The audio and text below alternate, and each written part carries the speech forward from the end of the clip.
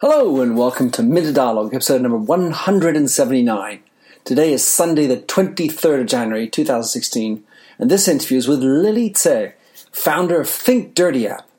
Based out of Toronto, Lily has made it her mission to make transparent the potential risks that are hidden in the list of ingredients of cosmetic products. With a database of over 300,000 products, Think Dirty will grade and rank each product based on carcinogenic and toxicological criteria. In this podcast, we explore how Lily has set up Think Dirty, how she uses the power of the crowds to help, as well as exploring the ever-important business model. As Lily says, it's about empowering the ingredient-conscious consumer, a venerable mission.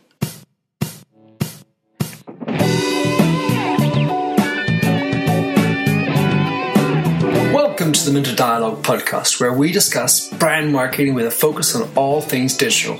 I am Minter Dial, your host and author of The Mindset. That's MYNDSET.com, where branding gets personal. You'll find the show notes to the blog for the upcoming interview. Let's cut to the quick. So, welcome to the Minter Dialogue. Today I have from, I can't say sunny Toronto, right, Lily? Piped in on Skype from Toronto, Lily Tse, who has started a really interesting concept called the Dirty app. So, Dirty app, tell us, Lily, who you are. What is Dirty app, and what's your mindset? Welcome to the show. Sure. So this is Lily here, founder, CEO of Think Dirty.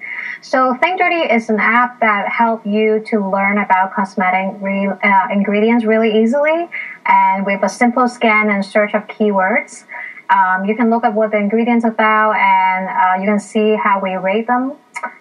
We rate it neither clean or dirty. And if you like them, you can shop via our app. And if you found something not rated favorable, you can find better options. Super. What about your mindset? How would you describe your mindset, Lily? I think dirty, but I shop clean. It definitely is a name that sparks the interest. It piques the curiosity when you say Think Dirty, right?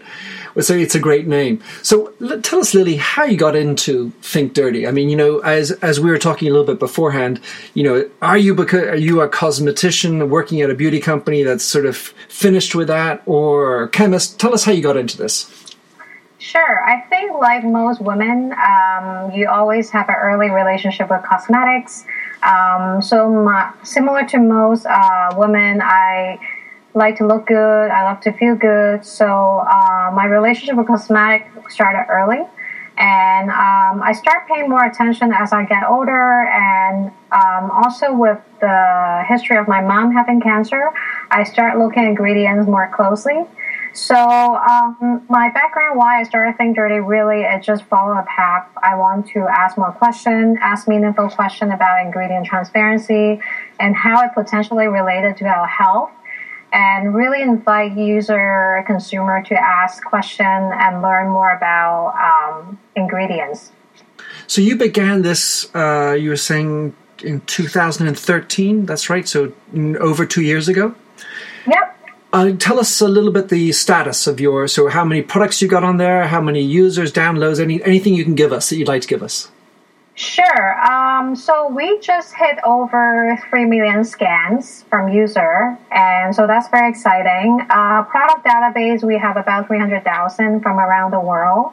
And user is still growing and growing, and we are, I would say, just under 1 million. So it's getting really good, and so hopefully 2016 we can continue that traction and continue adding users. All right, when you look at the 300,000 products that you've got listed, do you feel that there are certain areas that attract more people?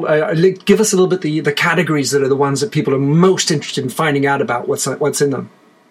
Sure. I think a few popular category, as you can imagine. I think hair care definitely is got a lot of attention. And the other interesting category you see people scanning more is nail polish. I think those two category, I think people just kind of have a natural assumption that the ingredients list is longer and the name is harder to kind of pronounce. So I think naturally that leads to people want to scan more and learn more about it. That's interesting because I had no idea. I would have thought skincare because that's sort of getting closer to inside as opposed to hair, which is sort of more talking about, these pieces on the end of our head. Yeah, it's interesting. I think, women relationship with hair also another interesting thing. If you think about in popular culture or even people every time they want to make a big change, they always do something with the hair, and hair symbolize vitality, sexuality a little bit. Sure. I don't know. I find it interesting. And also the hair care category, the variety of product is just unlimited, right? And also especially hair color too. I think hair color is another category where people feel like, there's a lot of unknown chemicals that they want to learn more. So, yeah, those two kind of interesting. But yeah, you know what? You never know. The funny thing is that the most popular list keep changing year per year. Depends on the trends too, right? So, for example, last year the nail polish category wasn't as popular than this year. Well, that leads me to believe that you're going to start to have some really interesting data. For the cosmetics industry. Is that something you're exploring as you go forward? Yeah, absolutely. I think, again, like most consumer app product, the access of what we have is definitely the data that, that we can understand what's the most popular and maybe even which ingredients are more, prevalent in product and, what are the trends over the years that, which one used more than the other one, definitely there's tons of data to be explored there. So, of course, Lily, that I worked at L'Oreal for 16 years, so I have not a passing understanding of cosmetics industry. One of the things that, of course, is a challenge is that you have global companies with lots of local renditions. So how do you keep the database clean? Because I'm going to give you an example. Sure. The first that comes to my mind is there was this hair care brand called Kerastase, which is an upscale hair care brand for professional hairdressers. And it was called Kerastase in the rest of the world, but in Germany it was called Keralogi. So, and you also had, you have Jeumet and Maybelline. There are these different brands that exist, but within them, you might have the exact same product. Or you might have the exact same name, but done with a different ingredient or a different fragrance because the Japanese nose prefers a different nose and so on. How are you managing that? Because, surely you're confronted with those kinds of problems. Absolutely. That's a really good question you point out from an insider, which we learned it the hard way. Yeah, sure. Yeah, so we've been trying to exploring the best way to do it. I think there's a few pieces in the database that we need to add in to make sure we recognize the regional difference. Right now, we do have the kind of location data to help us know which UPC is scanning where. So we roughly can associate a region that way. Some of the more subtle difference is challenging, but the good news, however, is every time we have a doubt, we can always go back to the user submission, which there are a lot, right? So I know that if we need to go back to dig deeper, we can absolutely do that. It's a very good point. Right now, also the challenging part is some of the region might not have as many users been scanning yet. So we might not have those complete picture. Like you said, that particular brand, Carousel in Germany, that one, just from my knowledge, we haven't actually come across the German name yet. And by the way, that changed about 10, 15 years ago. But I'll just give you an idea. So when you have, the majority of your users, I have to imagine, are North American? Yeah, I think majority is actually U.S. and then the secondary most is Canada, and then but also Europe, and we actually get decent percentage of Europe, also Australia and New Zealand as well. So I would say mostly like U.S. and Canada. Think Dirty is iOS and Android. Android is coming this year. I see. Yes. All right. Lily, in building up Think Dirty, I love saying that, by the way. Great. What were the challenges in getting the database? Because, we're going to talk about your business model in a moment, but it's always a challenge to scale, to get that sort of critical critical size. So how have you gone about getting this numbers up to 1 million now, near 1 million users? I think with most small startup, when you have limited resources in marketing, if you know you're onto something that people are very passionate about, the user passionate about, anything you can get them start talking to their friends. So we leverage a lot of that, right? So at the beginning, we also work with a nonprofit organization that share our mission very closely. So I think they help amplify, the mission and then able to draw a large group of influencer. So our growth strategy to spread out the word is really very grassroots at the beginning. We might leverage like some small kind of press, like PR kind of tactic. But to be honest, the best kind of PR piece we got is actually just from journalists just discovering us on their own, not from any PR people. So that's kind of how we got the word of mouth out there. And in terms of the product database, anytime if you scan something not in the database, the user can submit to us. So we got a lot of help from the user to submit the missing information. And also think about kind of like the Shazam app, right? So every time when someone pointed out, they found a thing. So that's kind of how we discover new products too, right? So every time people submit to us, we know, oh, that's interesting, something happening in, I don't know, in some part outside of Canada that we don't have access to, like other new brand and whatnot. So I would say like our users definitely help to spread the word, like the viral aspect of it. What else we have done? I think we also, for me, I also been very active to participate in, speaking in like keynote and trade show and any even the most remote people think that why would you bother doing those stuff? Like it's just I just never want to, turn down potentially reaching a community that would be our influencer, right? So I've been to a lot of judging competition for even like, like university startup competition and whatnot. Like, so even venue, normally people don't think you might draw a crowd, but I took advantage of those. That's great. So that's kind of, so that's why I say like kind of grassroots. You're on a mission, Lily. So if you look at the number of scans you've got, how many of those are actually happening from them and how many of you had to put in? Is there sort of the majority coming from, crowd sourced? Yeah, I would say majority. I would say only the first like pre-launch phase, I would say 3 months that we have done ourselves. Almost everything else is from people because, it's impossible internal to have this massive impact. Yeah, and that's the beautiful thing about your system. And I've even uploaded a few products.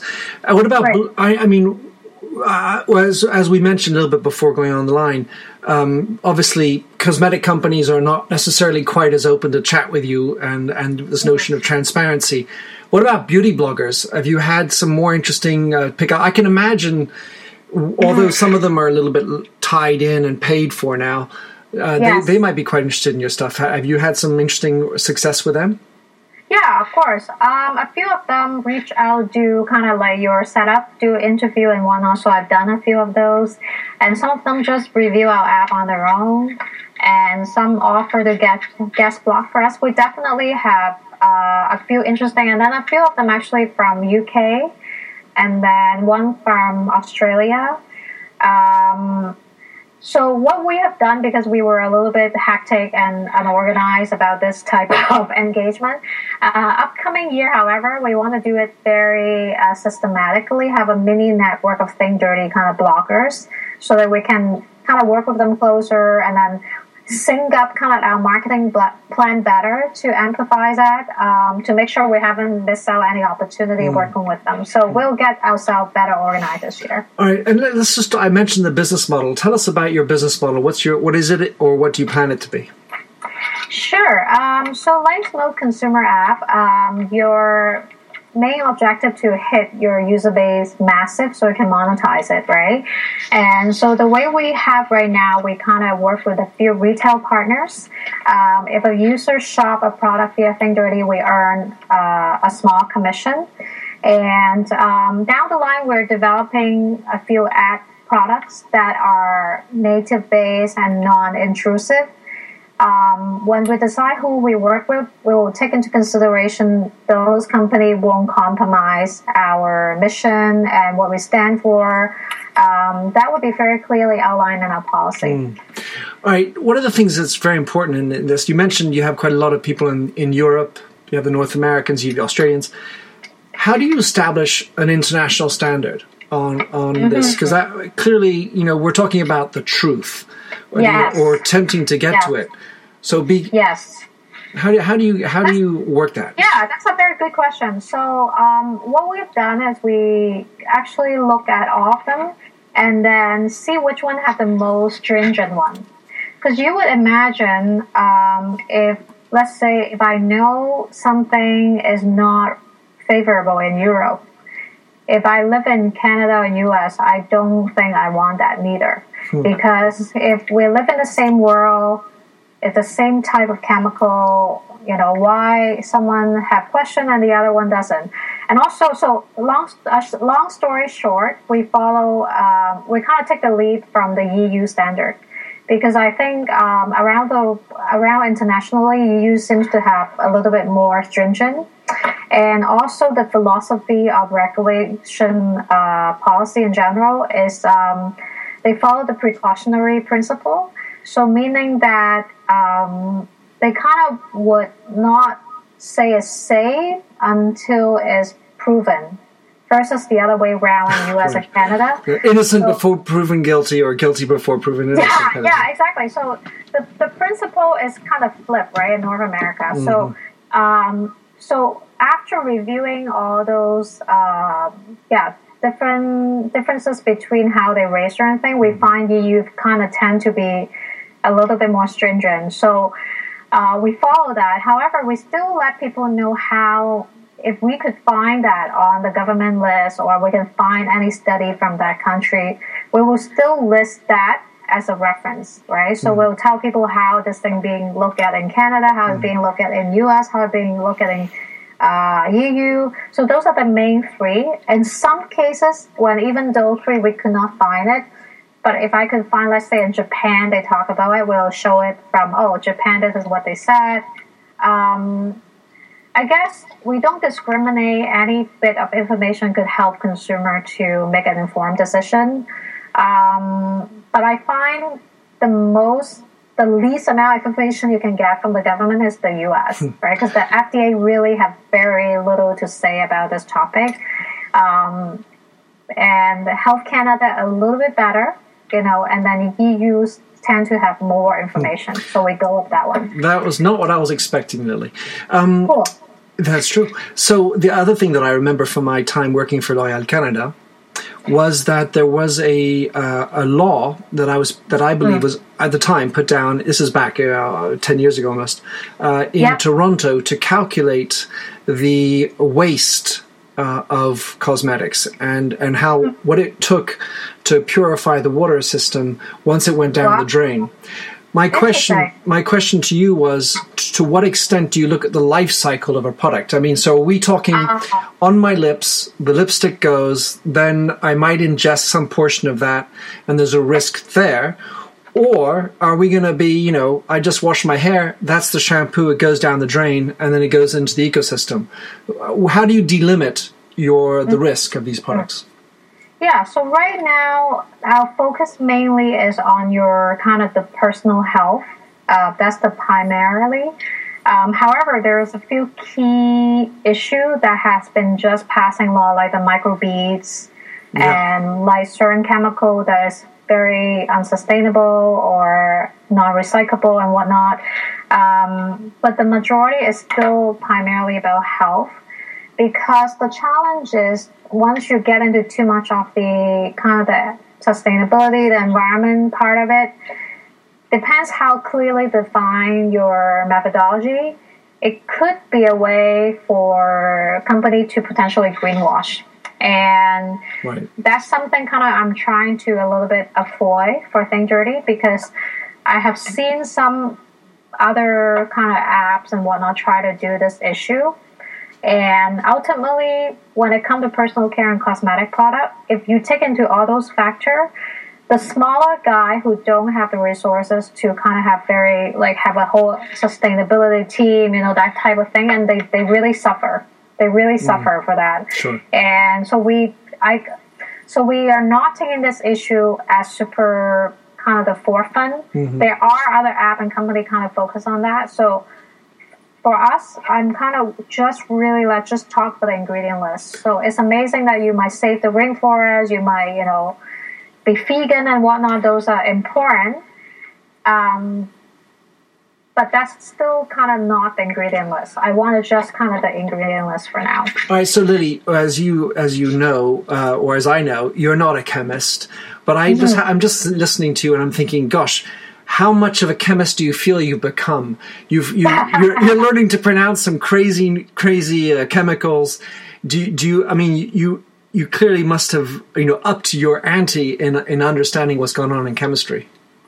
Yeah, I think, a lot of people might think, well, you're not a chemist, you're not entitled to say anything. I challenge that. I think a lot of entrepreneurs found amazing, successful business when they're from an outsider perspective, right? Mm-hmm. Jeff Bezos, he's not a bookstore owner. Jack Dorsey never worked at a bank. I think as an outsider, you can actually see what's lacking from the traditional industry perspective. Since I'm working on Think Dirty, I spoke to tons of chemistry graduates, and a very simple question I just asked them, does your teacher ever, mention even like one class about safety on, conventional ingredients and whatnot? And not a single person have tell me they have even remotely heard of it. Mm-hmm. And they usually just really theoretical based and completely non-practical, and like even some of the more kind of government related regulation side of it, they almost like never heard of it neither. So what I find very interesting is I think the field has been very technical. They're very technical, focused only on certain aspect of the subject matter. I wonder if there's opportunity to make it a little bit more holistic, right? Mm-hmm. So chemistry, how is it? Chemistry also potentially have one part, think about human health, think about environmental issue. Could we look at it like kind of the same part of the same earth? We are not kind of siloing different department. Because I almost feel like, depends on the school you go to, right? If you chose a chemistry major, the stuff you learn almost might be completely opposite what you learn from environmental study versus the toxicology department. Right. Right? So, anyway, that's kind of a funny aside. No, it was just to talk about your relationship with the breast cancer campaign. Yeah, for sure. We picked Breast Cancer Fund when we launched for very kind of specific reason. So what happening in the breast cancer, awareness research movement has been a few different side to it, right? So a lot of the breast cancer awareness campaign have been focusing on finding a cure. Finding a cure means we're gonna develop a better drugs to kind of kill this thing off, which is very important, obviously. But there's one aspect of the breast cancer awareness movement has been a little bit overlooked as prevention factor of it. So what if we not just focusing on finding cure, what if we find ways to actually prevent it? So that has been not very talked about, but has been dramatically commercialized by the Pink Ribbon campaign. And the Pink Ribbon campaign have raised a lot of money, obviously for important research and whatnot. But also sometimes, some of the previous corporate partnership might not be the best one. I mean, if people are interested, you're welcome to watch this documentary called Pink Ribbon Inc., and you can completely fact check everything I've said right here. Read up why Pink Ribbon even exists in the first place is a very good starting point to look at that movement before actually jumping ahead to it. I gave a lot of money to the Pink Ribbon campaign, because of my mom issue. But when I look at it, where some of the money spent to, it's very few on prevention. it's important you find a cure, but you need to figure out why people get it in the first place. I mean, obviously, it's a hotter debate again. Even scientists cannot give you a strict answer. Is it genetic? Is it environment? Is it personal? I mean, everything is it the lipstick possible. You're wearing? Exactly. Everything is possible. I think that's what it is. And some people have higher chances and whatnot. I think that the most important thing is how do you reduce the risk factor. Any little thing you can do to reduce it, you want to make that happen. So one side I find it very, very not talked about was the environmental side of it, like other than the food we eat, how come no one talk about the stuff we use, the pan we cook in, things like that. So that's why we picked that particular charity, because if you look at even their logo, they don't have any pink color in it. Their focus really is on the prevention side of it. Nice. So that's the reason why we chose that one versus some other kind of the overtly pink color charity, which is completely on the other side. I haven't even touched on the topic of the sexualization of the disease. Mm-hmm. That's a completely whole other topic. When people talk about breast cancer, they just kind of show people, show image of breasts, when it's actually the opposite. It's a very traumatic experience for survivors. Sure. Sometimes they've gone through surgery and whatnot. Exactly. So I think that's a whole other topic not even related to this. But I think so. That's why when we chose the charity, it's very important to me what their focus is on. Mm-hmm. If it's just cure, is enough of charity focusing on that. I was looking for a charity that really focused on prevention, education on the environmental side of it. And observationally, it just sounds very Chinese to think about prevention, you mentioned, mm-hmm. and then also holistic. It just sounds very Chinese. But we're not going to get into a Chinese medical debate. Absolutely. So last major question for you, which is, of course, you're a designer, you have an agency background, so you must be having a field day sort of working with the app and the UX and all this stuff. Give us an idea, because I've used the app. It's worked beautifully for me. I enjoy the facility. Tell us what some of the things you're working on in, whatever version, you're working on now. Yeah, I think the next phase of Think Dirty is we want to make it from more like a pure utility focus to add in a bit more discovery for it. So people not just go there to look up one thing or two thing or three thing, but you go there almost every day, every week to look for what potentially interesting that you could shop that is good for you. So that will be the next big focus for us.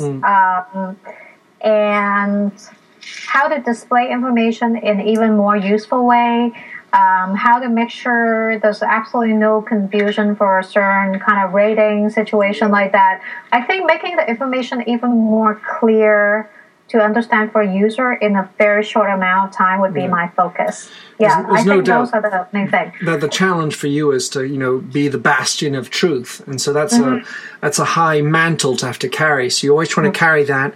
At the same time, people on a mobile, the patience and the desire to have a long script not there, especially if you get into small print. But anyway, I wish you lots of luck with this, Lily. It's a great mission. And so what's the best way for, of course, we have to download thinkdirty.app, but tell us what's the best way to connect and know more about Think Dirty. Sure. Our website is thinkdirtyapp.com, and you can also look us up in Facebook and Twitter. So Twitter is just at thinkdirty. I think those are the best way. We're also on Instagram too. So again, it's just instagram.com/thinkdirty. All right. Well, Lily, thanks so much for coming on the show. Great talking to you. Good luck with continuing on thinking dirty but acting clean. Yeah. Okay. Thank you. Okay. Thanks for having me. Thank you. Thanks for having listened to this recording of the Minter Dialogue Show. You'll find the show notes on themindset.com. That's mindset with a Y, where you can also sign up for my weekly newsletter at /subscribe. If you like the show, please do rate it in iTunes. That really makes my day. Happy trails, and enjoy Josh Sachs's Painted Fingers. Oh, fill me with all your colors, any different way to rid me of the gray. And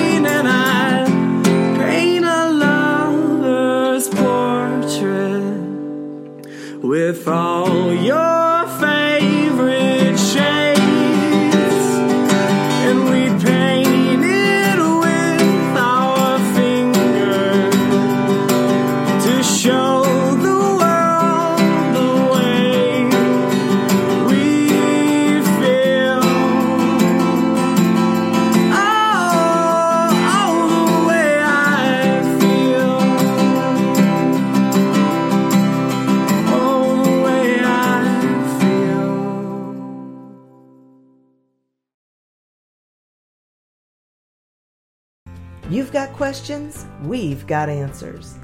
Business leadership, ownership, and sales can be challenging. Tune into the Accelerate Your Business Growth podcast to learn from the world's experts. Join me, your host, Diane Helbig, as I chat with people who have expertise in various areas of business.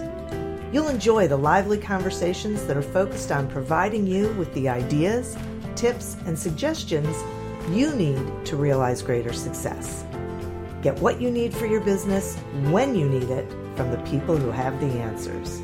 Accelerate Your Business Growth is part of the Evergreen Podcast Network and is available on Apple, Spotify, or wherever you listen to your favorite podcasts.